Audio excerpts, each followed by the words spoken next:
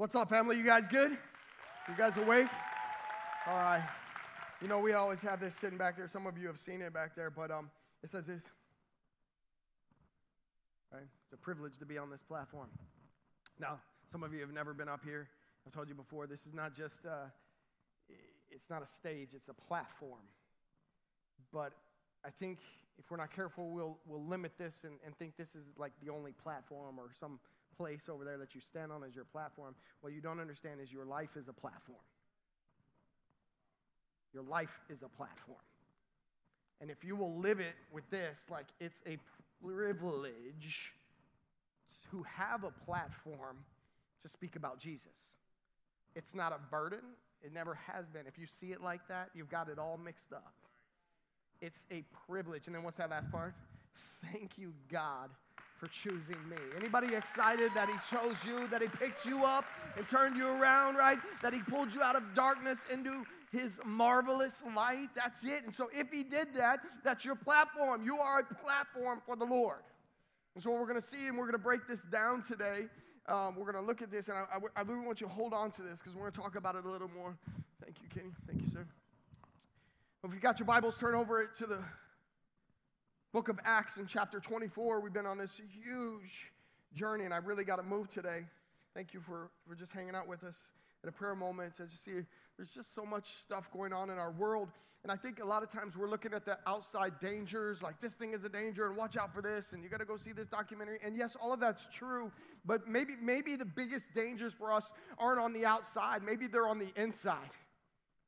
Maybe we're in danger of just walking around angry all the time, never being healed from what we need to be healed from. Maybe we're just full of apathy. We just don't care anymore. We're just washed out and numb to the things of this world. Maybe we're totally absent of love, joy, peace, patience, kindness, goodness, faithfulness, gentleness, and self-control. Maybe we're just lost all in there. And then maybe we're just full of procrastination. We're going to see something today. And one of the leaders of the area that Paul was addressing, he certainly saw his life as a platform. That's why he preached everywhere he went, and in the good times and in the bad. And so a question for you today is, what's in you? What's in you? Is it anger? Is it frustration? Is it doubt? Is it concern? Or is it all the fruits of the Spirit that we said? Or is it an expectation of how God's going to use you as you use your life as a platform to preach the gospel wherever you're at, like Paul? And then a secondary question, is it the same, what's inside of you, is it the same on good days and on bad days? Is it the same? I don't know. When we see, I was reading Spurgeon this week, and if you've ever read Spurgeon, he's a lofty thinker and the prince of preachers, but he said this about Paul. He said, the power of the gospel appears in marvelous grandeur when we see its hold upon hearts devoted to it, when subjected to trouble, persecution, and sorrow. That's really when you get a good glimpse at somebody's life, right? When you see them going through something, because everybody, when they're walking on the mountaintops, it feels good, right? Everything's good, everything's good, everything's good. What are you doing when everything's tough? And this is what he goes on to say, Spurgeon goes on to say, how mighty must that gospel be, which when it gained an entrance into the heart of Paul, could never be driven out of it. For he suffered a loss of all things, and as for them, he counted them but dung, that he might win Christ. All of this stuff, you can have it all. You can beat the skin off my back. You can take my freedom, but I'm free in Christ, right? You can try to beat me down. You can send the whole city against me. You can riot. You can try to scare me, but I'm alive in Christ, and it doesn't matter. He's got me, church. He's got you, church, just like he had Paul. And we war with this inside of us. We war, and just as Jesus had told Paul to take courage, as you have testified about me in Jerusalem, you must also testify in Romans chapter 23. And we saw this attack grow even stronger as 40 religious leaders took an oath and a fasting vow. We said, we will not eat till we kill this man. That's an intense threat for his life, but he wasn't too concerned about it, was he? He just kept on preaching. And so he goes and stands in front of Felix. The tribune sends him away. The guy that was against him now sends 470 soldiers to protect him as they take him to Felix so they can hear his case there. And the title of today's message is A Cheerful Defense. Acts 24:1. After 5 days, the high priest Ananias came down with some elders and a spokesperson, one Tertullus. They laid before the governor their case against Paul. Now remember, they would have had to show up. Felix said, hey, if any of your accusers, this is just Roman law. If there's going to be any accusers, just like, do you ever get a speeding ticket and go and the cop didn't show off? He doesn't show up and you get off? Anybody? Yeah, hallelujah, right? It might be worth it. Some of you just pay the ticket, but that is a possibility that he might not show up. That used to be how it worked back in the day. So they had to show up, but these guys wouldn't be deterred. They were after Paul's life. They wanted to see him dead. They saw him as a threat to their power, to their operational system, so they wouldn't be deterred. Verse 2 says, when they had been summoned, Tertullus began to accuse him, saying, now Tertullus is like the lawyer. He's the spokesperson. He's the one who's standing up. He's presenting the case before Felix. And this is how he starts his speech. Since through you we enjoy much peace, and since by your foresight, most excellent Felix, reforms are being made for this region in every way and everywhere. We accept this with all gratitude. What's he doing here? He's trying to butter him up like a good lawyer, right? He's going to go, Your Honor, we want to present this case to you, but before we talk about the case, let me tell you how awesome you are. You're so good, you look good, you smell good, you feel good, everything is good in here about you. Now, this is obviously flattery, because Felix was known as being a very violent man. In fact, violence in the end would actually cost him his job. If you study that in history, you'll see that he lost his job by exercising too much power, too much authority, too much violence. He had been a slave. Felix had been a slave that had won his freedom and somehow worked his way up. One historian said he ruled the area, but he ruled it with the mind of a slave. Be careful. Be careful. You never want to get to where God is good to you and try to rely on how you thought when you were a slave. Don't think like that anymore. If God has set you free, operate in freedom. Don't go back to that negative space that the enemy had you in your mind. You start making decisions out of a place back here when God has brought you to here. Don't do that. This is why we're careful with elevating people, right? What do we say about elevation of wounded people? If they're physically or emotionally or spiritually bleeding, if you put them above people, what do? They bleed on people. We need people who understand healing and operate in healing and who've been taught, not perfect people. Nobody's perfect. Only God is perfect. But the higher people go and they're still bleeding, the more people they bleed on. Some of you have leaders like that in your life. They just all over the place. It's just an emotional mess, just bleeding all over the place. God has not, He doesn't have that for you in your leadership. He has healing to go up. And so when you get to the place that God's put you, thank God for it. It's a privilege to be a platform for the Lord. Verse 4 says, but to detain you no further, Tertullus said, I beg you in your kindness to hear us briefly. He's hoping for a quick judgment in their favor. For we have found this man a plague. He's talking about Paul. One who stirs up riots among all Jews throughout the world and is a ringleader of the sect of the Nazarenes. He even tried to profane the temple, but we seized him. So he makes his case here. 3 points against Paul. One was he was a worldwide troublemaker, stirring up riots everywhere. Well, Paul's just a guy. He can't be everywhere. He can't. We tell you often to stay away from hyperbole, right? We try not to use these. And if you've never learned this in your marriage, try never to say always and never. Don't do that. Right? Just stay away from those things, or everywhere, or everything, right? You always do this, or never do this. It's just not true, right? So stay away from those things.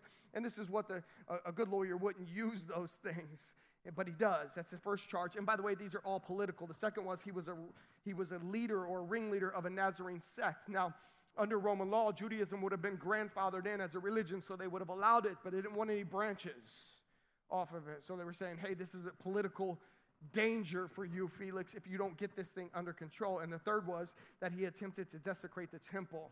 Now, if you go back to chapter 21, Paul shows up on the scene. He wants to go to Jerusalem, and he does everything he can in his physical power to show, like, hey, guys, I'm doing it. I'm gonna do it. I'm gonna do everything, and we're gonna fall in line with the old custom so that we can go to the temple. And it wasn't enough for them, and it's kind of brutal. Verse 8 says, by examining him yourself, you will be able to find out from him about everything which we accuse him. So now Tertullus has made his case. The Sanhedrin, the religious guys, they're back behind him, as we'll see in just a moment. They affirm everything. But I started thinking about this week, about these guys in particular, because just a few chapters before this, not long ago, Paul was very similar in his thought process.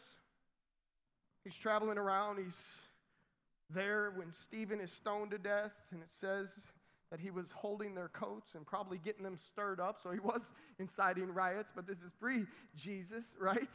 So he's there, and I started thinking about these guys like, well, they were similar before Christ. They're very similar to what Paul was like, so how much of this was evil and how much of it was ignorance? Evil and ignorance. I saw a video the other day, a social media guy, and this guy's interviewing another young man, and somebody passes right by. He didn't care that they were shooting a video, and the guy who was doing the interview said, "Man, look at this guy. He doesn't even care that we're doing a video." And the young man spoke with such great wisdom. He said, "Never attribute to malice what might be ignorance." Like, I think we automatically jump to malice. Like, that person did this thing and they're out to get me and they're trying to hurt me and they're trying to take me out, but maybe, just maybe, they're ignorant. They don't have the knowledge of, they don't have the experience, their eyes haven't been opened, their mind hasn't been open to a new way to do things. They're just doing what they know to do. Now, is that an excuse? I don't know, because we're looking here and these guys have certainly been presented the gospel, but be careful about just don't expect blind people to be able to see. Like, why is the world acting this way? Because they need Jesus. Their eyes have not been opened yet. And just as you wouldn't physically get mad at somebody for being physically blind, spiritually, I don't want to get mad at them. I want to present the gospel to them. Why? Because it's a privilege to be a platform for Jesus, right? So I'm thinking, like, why didn't Jesus blind them? He blinded Paul on the road to Damascus, got his attention, didn't he? This is a shining light. Hey, what are you doing persecuting me? Who are you, Lord? It's me, Jesus. You're persecuting my church. Okay, so why didn't that happen here? Well, he had a different method to reach people. It was Paul. Verse 9 says the Jews also joined in the charge, affirming all these things as though they were so. So Tertullus is presenting, and they're behind him like, yeah. They didn't have much to say, apparently. 10. And when the governor had nodded to him to speak, Paul replied, "Knowing that for many years you have been judge over this nation, I cheerfully make my defense." A cheerful defense. His introduction is short. It's not very flattering. He implies that Felix knows the situation, which he probably did. He had already been given a letter from the tribune, right, that would have stated everything that has happened. But not only that, he had his finger on the pulse of things. He was a leader, right? He understood that. And so he probably would have got the daily breakdown, the daily report, the briefing, so that he could make decisions about this. 11 says, "You can verify that it is not more than 12 days since I went up to worship in Jerusalem.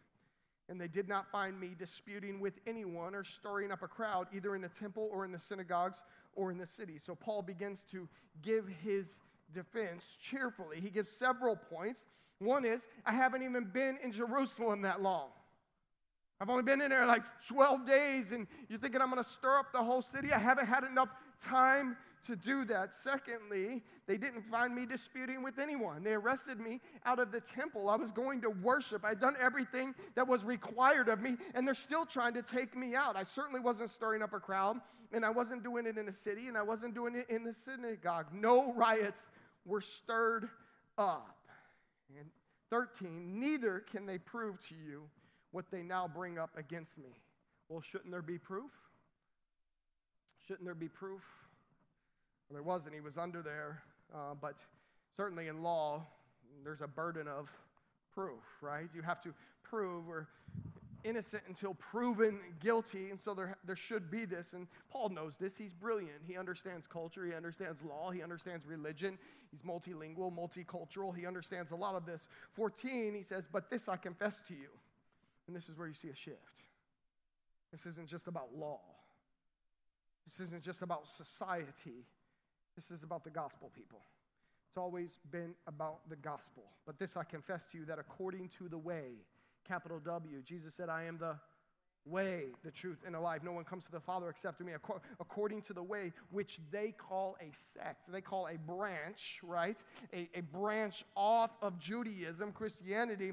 I worship the God of our fathers, believe in everything laid down by the law and written in the prophets, having a hope in God, which these men themselves accept, that there will be a resurrection of both the just and the unjust. So what's Paul saying here? What he's saying is that there's a hope in the resurrection, the same as his accusers. And by this, Paul means that Christianity is the outgrowth. It was the way, that everything that in the Old Testament pointed to the one who was coming, who would become the way, Jesus. And so he steps into that. So Old Testament, good, right? Law, good. Jesus is the fulfillment of the law. So the New Testament is the outflow. We believe in the Bible.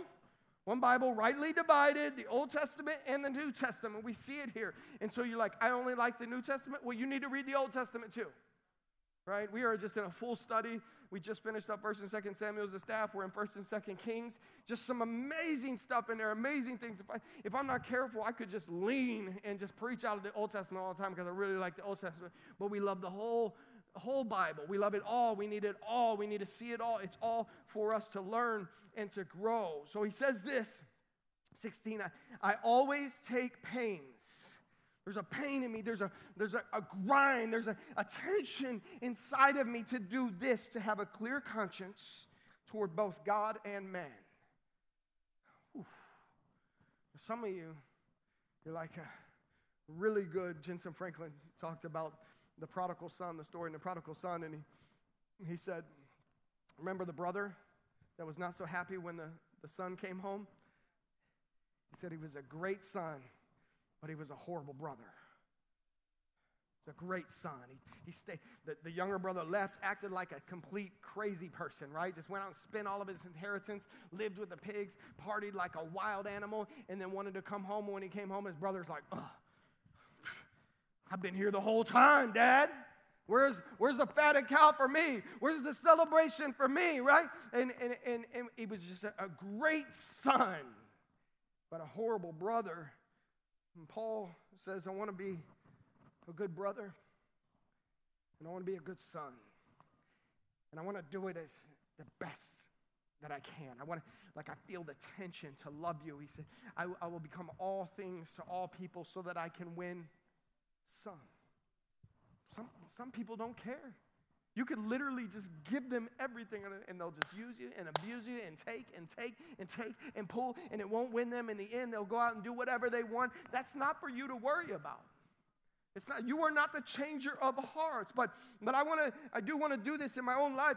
I definitely want to have attention, and we can get the weight of being treated bad, or the weight of, the disappointment of people.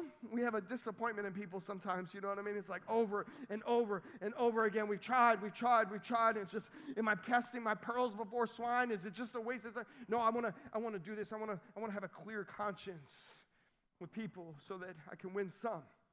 I can't win them all, but I can win some. I'm going to give it my best. 17 says, now after several years, I came to bring alms to my nation and to present offerings.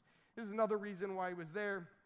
Luke doesn't talk about it much, but we see it in some of the other epistles as he talked about this offering. Now, whether he was just bringing it to present it in the temple, or maybe it was a Thanksgiving offering, or, he said, my life is a drink offering poured out for the Lord. I would just pour it out and let the steam rise to you, God. So he didn't care about just collecting money and just keeping it all for himself. He's just like, everything for the Lord.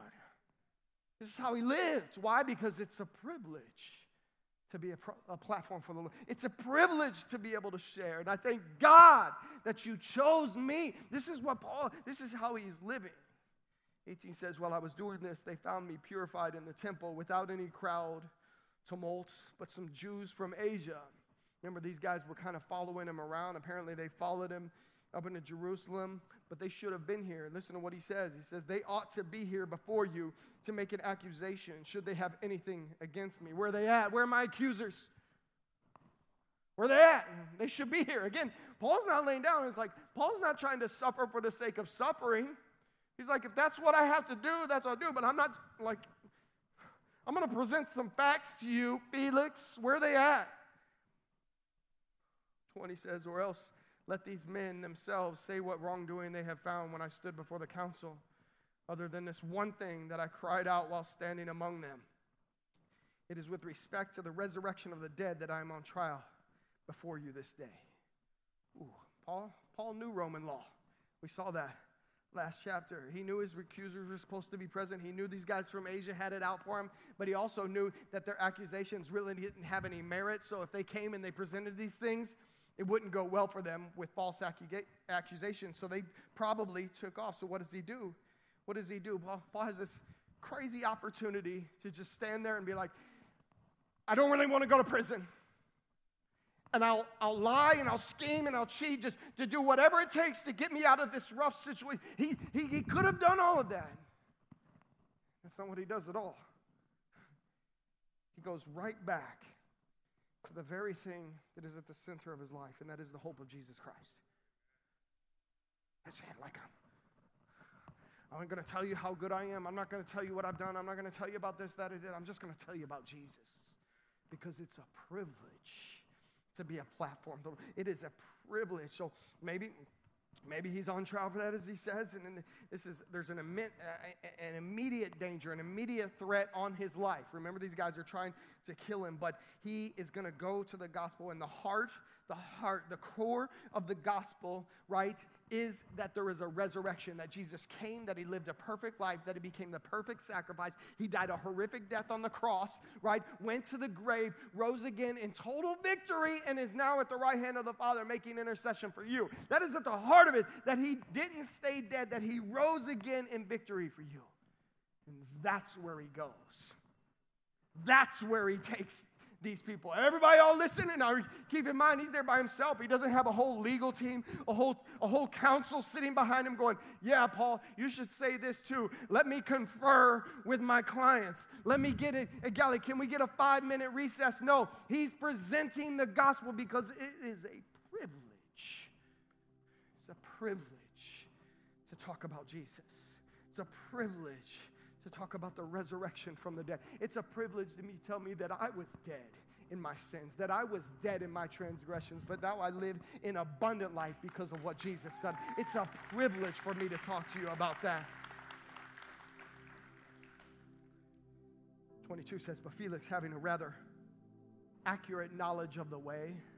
I love how Paul talks about the way in Acts, capital W.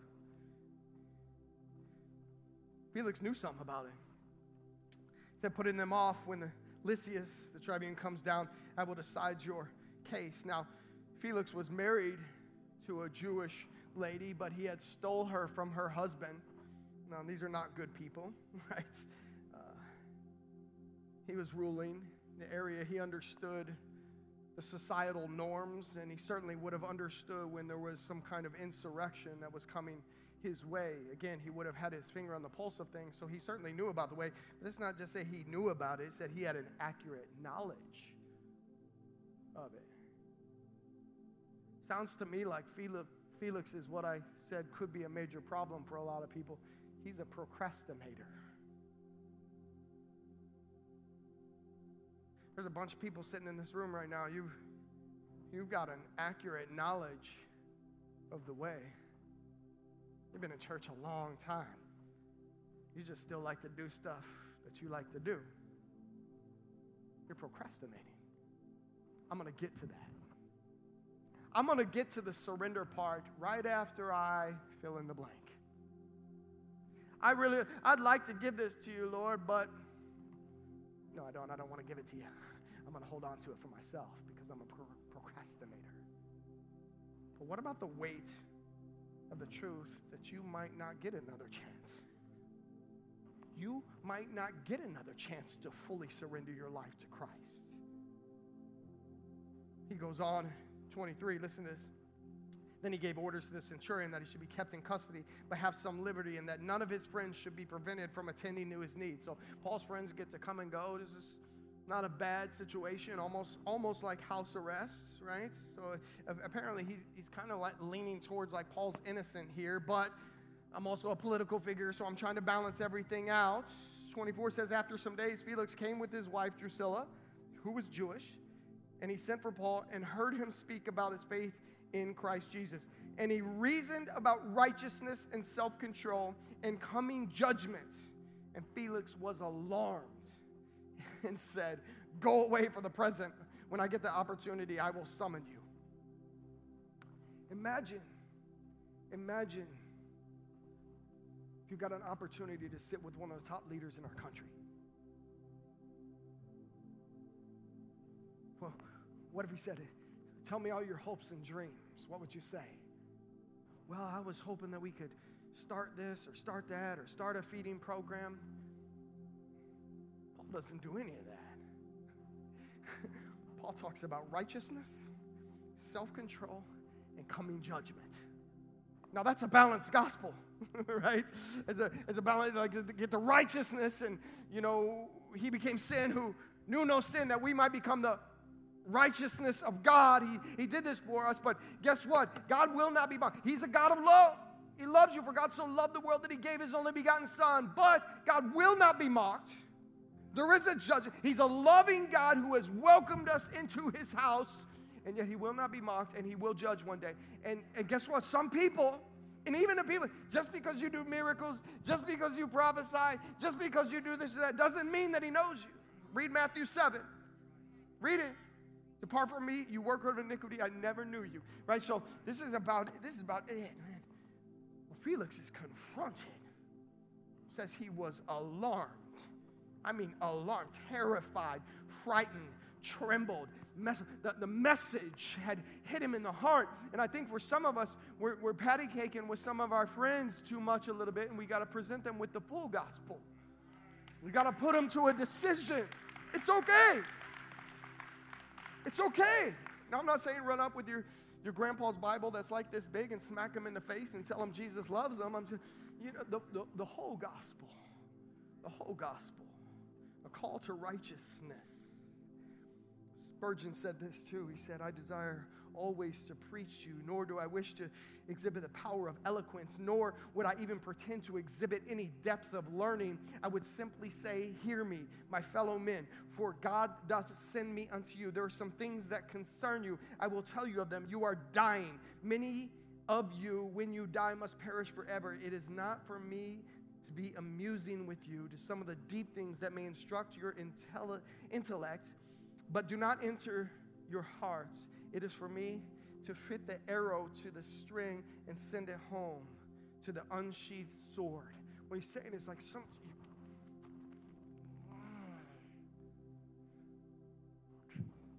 get this in them. You can't give somebody what you don't have. But if you will use this, right? And you've heard me say this before, and it was one of my favorite quotes, right? Some of you are like, "I don't quote scripture because they don't believe it." That's the most ridiculous thing I've ever heard. This is the sword of the Spirit. They might not believe it, but it's sharp. And you've heard me say this too. If we're in a sword fight and you don't believe my sword's sharp, do you think I'm not going to use it? No, I'm going to cut your leg off in the name of Jesus, right? We're going to win because Jesus wins, and the sword of the Spirit will get in there. Listen to this. I gotta go. At the same time, he hoped that money would be given to him by Paul. You see the corruption of his heart. You see his procrastination, that he just wants to advance in his own ways, and he's not so much concerned about salvation or the salvific nature of Paul's testimony. He just is like just trying to rise. So he sent for him often and conversed with him. When 2 years had lapsed, Felix was succeeded by Porcius Festus, and desiring to do the Jews a favor, Felix left Paul in prison. Stand with me real quick.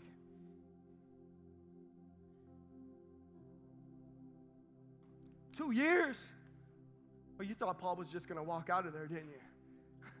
He thought he was just going to slide out just because he had it and everything he said was really good and he presented the gospel. And just because you talk about Jesus, everything's going to be good.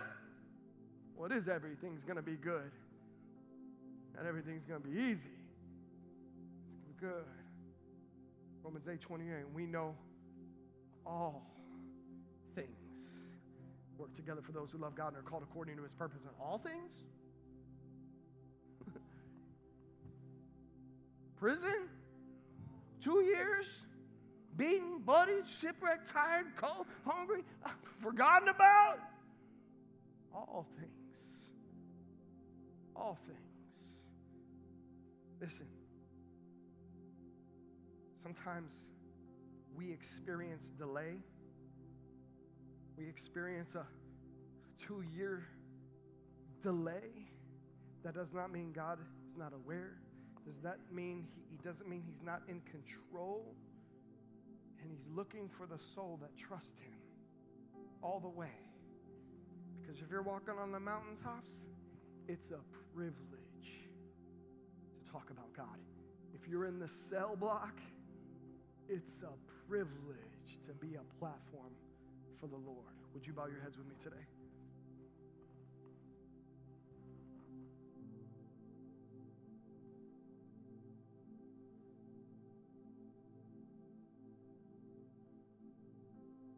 Father, thank you. Just as we sang earlier, sometimes it's all we can get out, and maybe that's just enough. Your word tells us that you are pleased with our simple gratitude. Thank you. Thank you for choosing me. Thank you for picking me, God. Come on, make that your prayer. Thank you. I was lost and now I'm found. I was blind, now I can see. I was lame, I can walk now. I can stand before you, God, and say thank you. Thank you. Thank you.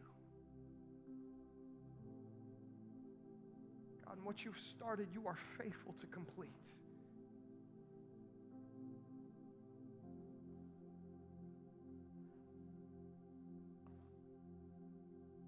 Father, I pray for every heart in this room. Fill us with your love. Fill us with your goodness. Fill us with your mercy and compassion, your boldness, your holy boldness to tell others about you, and a deep, deep understanding that it is a privilege to be a platform to share your love.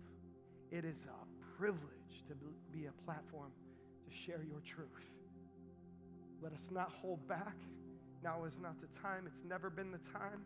But God, let it rip out of us. Let it be a fire inside of our bones that we can't help but tell our friends, our family, our neighbors, our coworkers, strangers, that you are loved, that you are grace, and that you are calling us home. You are chosen, and there's a coming judgment.